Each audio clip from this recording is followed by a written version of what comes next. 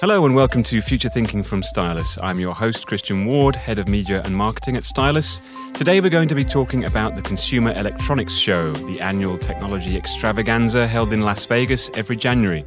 It's where brands offer a peek at the products, gadgets and gizmos that may shape our lives in the near future. So what were the big trends at CES 2020?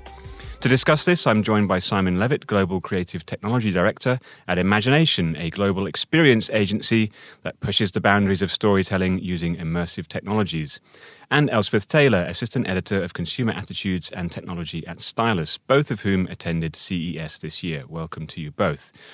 So before we get to CES, Simon, could you tell us a little bit about the work you do at Imagination? Yeah, sure. Well, Imagination's a global experience agency, and we work with brands like Ford, MasterCard, Major League Baseball to create custom-led experiences. So it's human-centered design that we focus on, but it's a full-service agency. So 3D design, physical stand build, all of the interactive touch points to go along the journey, and measuring all that as well. So we're working in things like events, media launches, brand homes, B2B brand centres, and also kind of retail experiences. So quite a unique position to kind of blend all of these things together because we're all sitting under one roof doing work all as one sort. So we use this technology a lot in our experiences, sometimes very visibly for things like virtual reality, and sometimes more quietly to create a kind of seamless connected journey behind the scenes for the customers. Great. So could you give an example of like some of the work you do? Yeah, sure. So one of the really nice examples we have is working with Jaguar. So they launched the I-Pace concept car a few years ago. And one of the things that we were doing for them for the launch is we used virtual reality to do the first kind of car launch. So this was done not only in London, but also in Los Angeles, and that was where the main launch took place. And it was done in real time with all the users in VR at the same time, and they could all see each other as well. And we also had the lead designer for Jaguar there, and he was beamed into the virtual reality stage to be able to kind of talk about the vehicle as well. So we're working with HTC on that. And what we were able to do also is when the car was being launched in virtual reality so people could see it, we also silently brought the car on stage because the electric car was all quiet. So when people took off their headsets, the car was there in front of them. So so this was kind of like a really, really complex system, as you can imagine. 60 headsets, people kind of like in real time able to see each other, which is one of the problems with VR, right, is that it's quite a solo thing. So we're trying to break down those barriers. And also using cloud solutions to be able to kind of beam in real time somebody actually doing a presentation to everybody in different locations. Fantastic. So, Ellie, you reported on CES for Stylus. Can you tell us about the event and why it's so important? Well, as you said, it's an annual event and it's the biggest tech trade show of the year. Over 175,000 people attended last year's show. This year's numbers haven't been released yet, but they are expected to top that. And huge tech brands and emerging startups all congregate at CES, and they use it as a launchpad for their newest technology. For example, innovations such as the VCR, wireless chargers, Blu-ray disc, 4G phones, amongst other technology, they were all launched and introduced to the public at previous CES. Brands can win awards for devices that demonstrate either new technology or provide an original solution to a consumer problem. And it really sets the tone for the following years of developments in consumer technologies. So you were both there. I'll ask you both, what were the standout products or piece of technology you saw and why? Well, Simon? There was one thing that I was really excited about, and it was on the Delta stand. And it was put together by a company called Misapplied Sciences, one of the partners of Delta. And they announced it at the keynote. So Delta had a keynote. First time they were there, had a presence. I was interested because I thought they were going to talk about the future of transportation when it comes to air travel. They didn't really touch on that so much, but what was really interesting is when they brought in lots of different partners to kind of talk about what they were doing. And one of the things they're trying to transform is the experience in the airport. The kind of confusion of having lots of bits of information displayed in lots of different locations, and everybody have to kind of like try and find out what it is. It's not very personalised at all. So they talked about the ability to be able to show just your flight to you on a screen, even though everybody else was looking at the same screen. So hyper-personalised kind of information. This was kind of like a bit of a surprise at the keynote because we didn't quite understand how it worked. But they announced that they also kind of showing it on the Delta stand, so you could go and do the tour. So we went and had a look, and what they've done with this work by Misapplied Sciences, they're a Seattle-based company, and they've been keeping stuff kind of under wraps for quite some time. But now they've kind of got enough permissions to be able to kind of like release it without worries about patents and copyrights. And what the technology is doing is just as they say. We went through the experience where you signed up, you put your name in, you put the place you were travelling in, and they gave you a kind of QR code, like a boarding pass ticket. And when you went in, you scanned your boarding pass, and on the screen in front of you, it would say, "Hi Simon, welcome to the airport. This is where you're travelling to." The person next to me did the same thing, looking at the same screen. It would say, "Hi Michael, this is where you're travelling to," seeing different information, even though we were standing next to each other. And not only that, as we walked around, we would still see the same information. So it was quite amazing to kind of like understand how that sort of technology worked. What was actually happening is, first of all, something that we do know is already achievable. They're using cameras to track you. Like very accurately, but kind of blob tracking. So not face recognition, I don't think, but blob tracking. And the other thing, though, they were doing is they invented a completely different type of pixel. And it just kind of blew me away, really, how all of this works.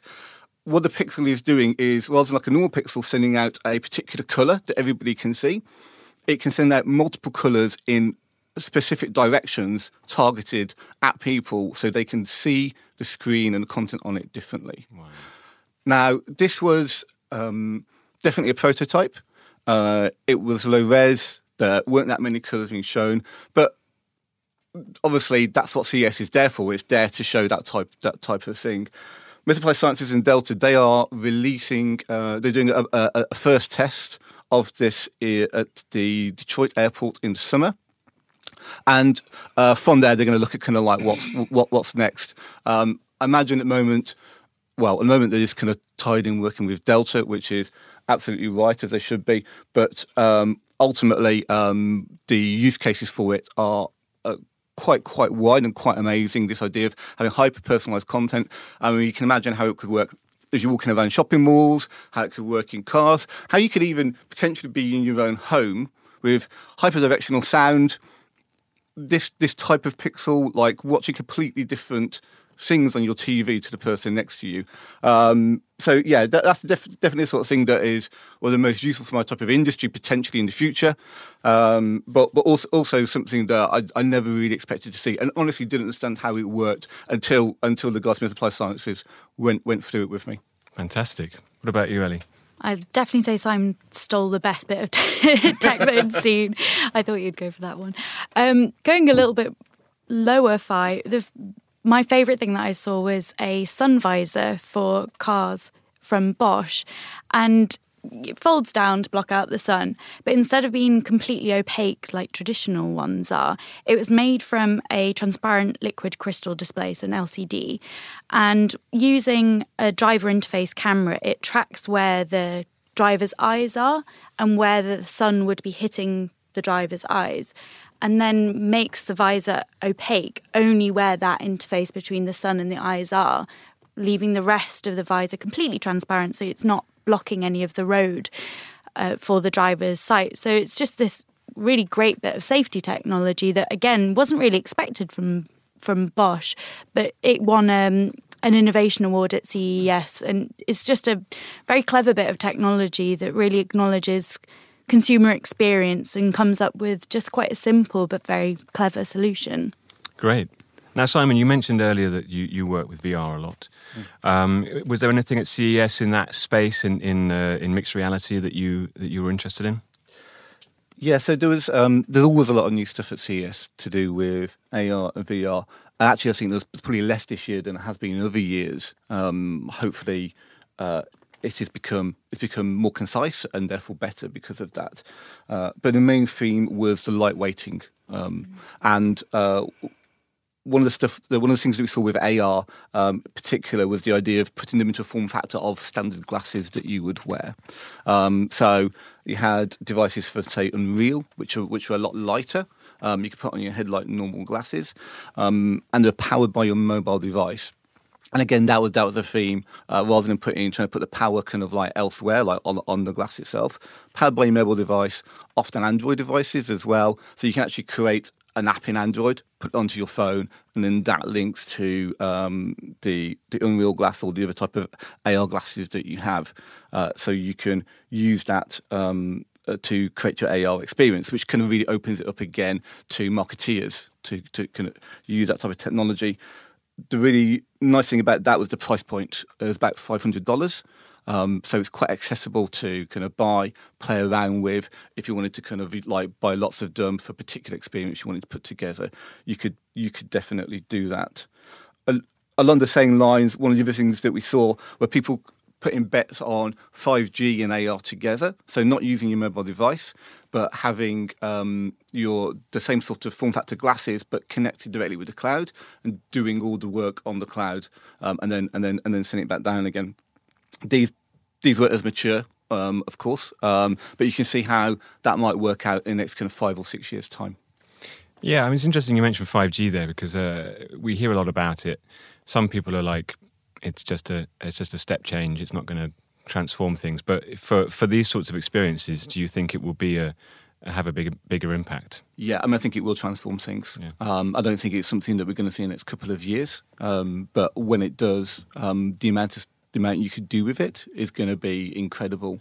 I mean, you're talking about like being able to download an entire back catalogue of films of a director in 5 seconds. So you no longer kind of have to think about the type of content that you're sending. You can just kind of like push it out. So it's really going to be more about how the device handles it.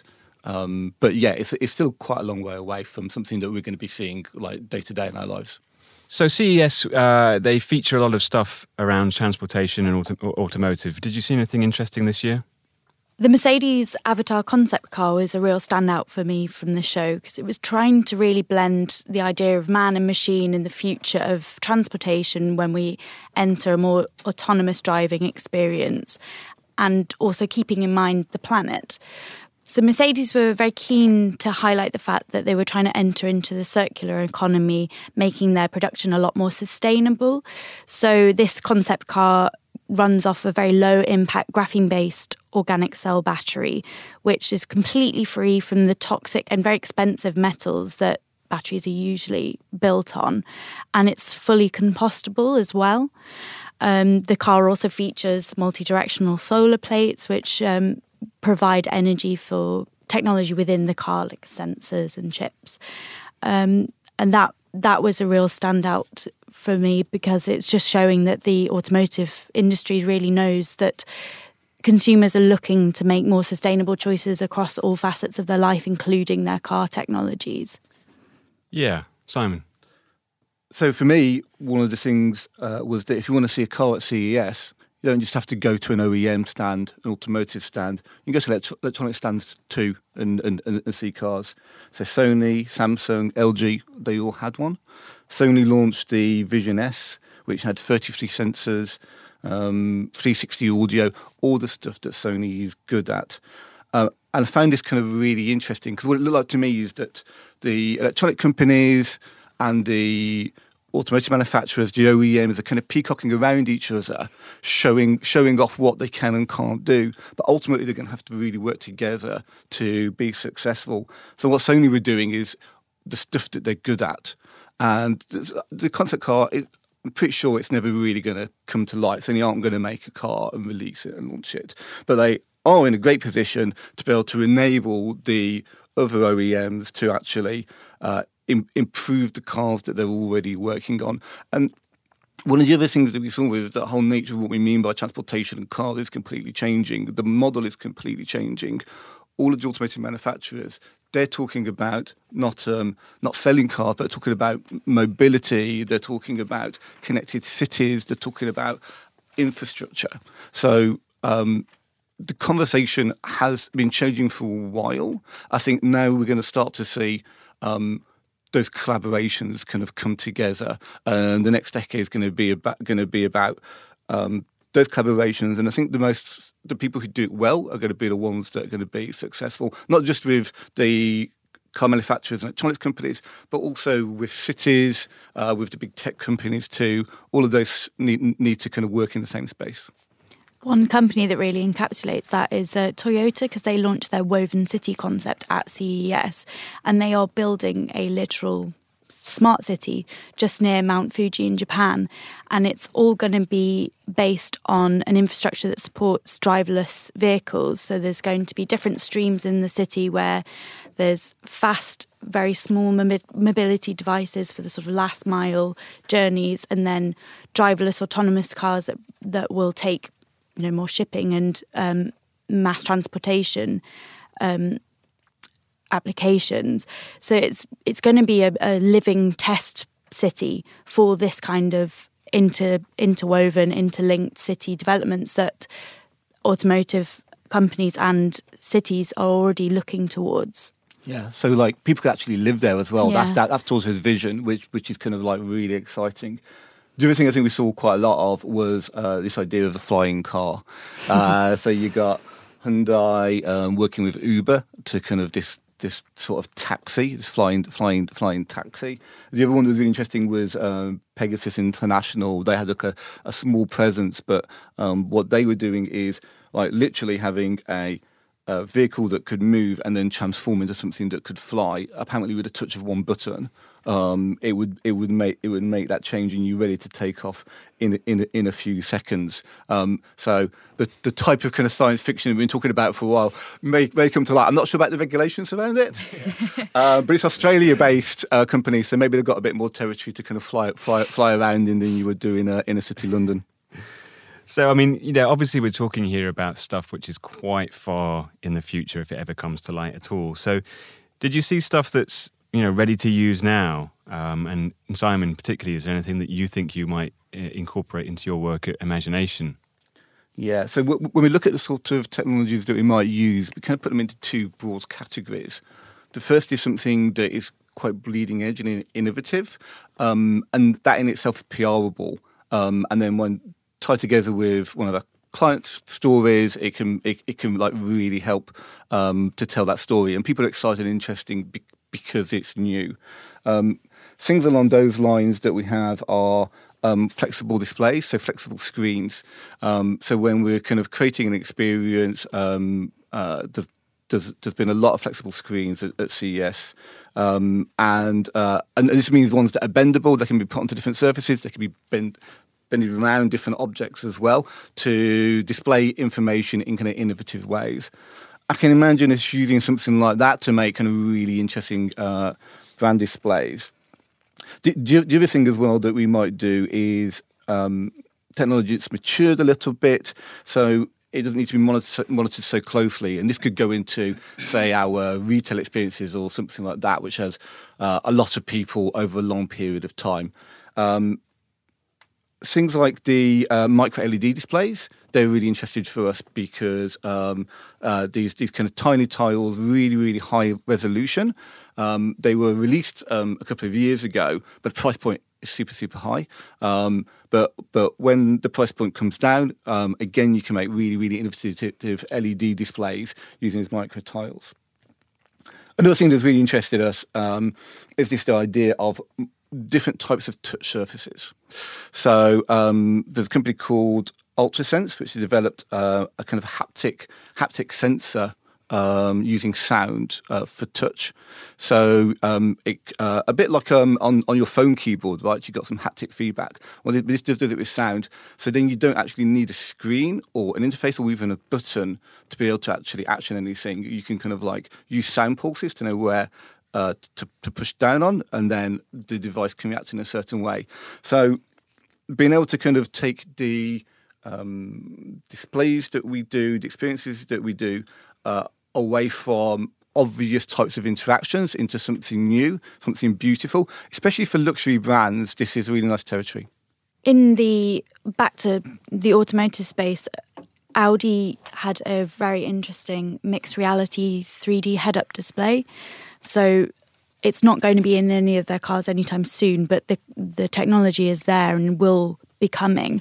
And it means that they can overlay information on the windscreen. So drivers will be looking out onto the road and they will have navigation and information on directions and the car's health, as it were, overlaid on the reality. So it's something that it helps with driver concentration because it's just there in front of them. The 3D display means that they're not refocusing their eyes when they're looking at this, and it'll just help streamline driving and safety even further.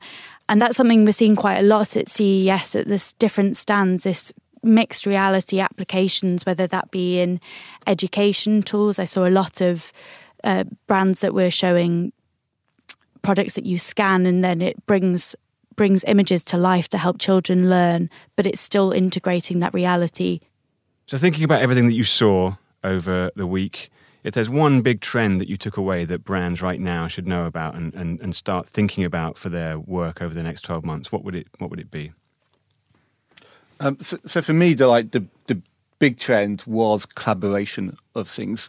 We talked about it a little bit in the automotive space about the electronics companies and automotive coming together, but you're also seeing it with the idea of AI working with edge computing devices to make something new and something smart. One of the things that was talked about quite a lot is this idea of the Internet of Things changing to the intelligence of things. All of these devices having a level of intelligence, all of them having AI kind of baked into them to help predict what you're doing and how you do it. So for our brands, starting to tell stories about how things intelligently connect together is really interesting. And a lot of the work around that is behind the scenes. So how you communicate that to customers is something that's quite complicated. So we need to be really clever about how we say that in a way that is meaningful to them and is about the why of using it rather than the how it actually works behind the scenes.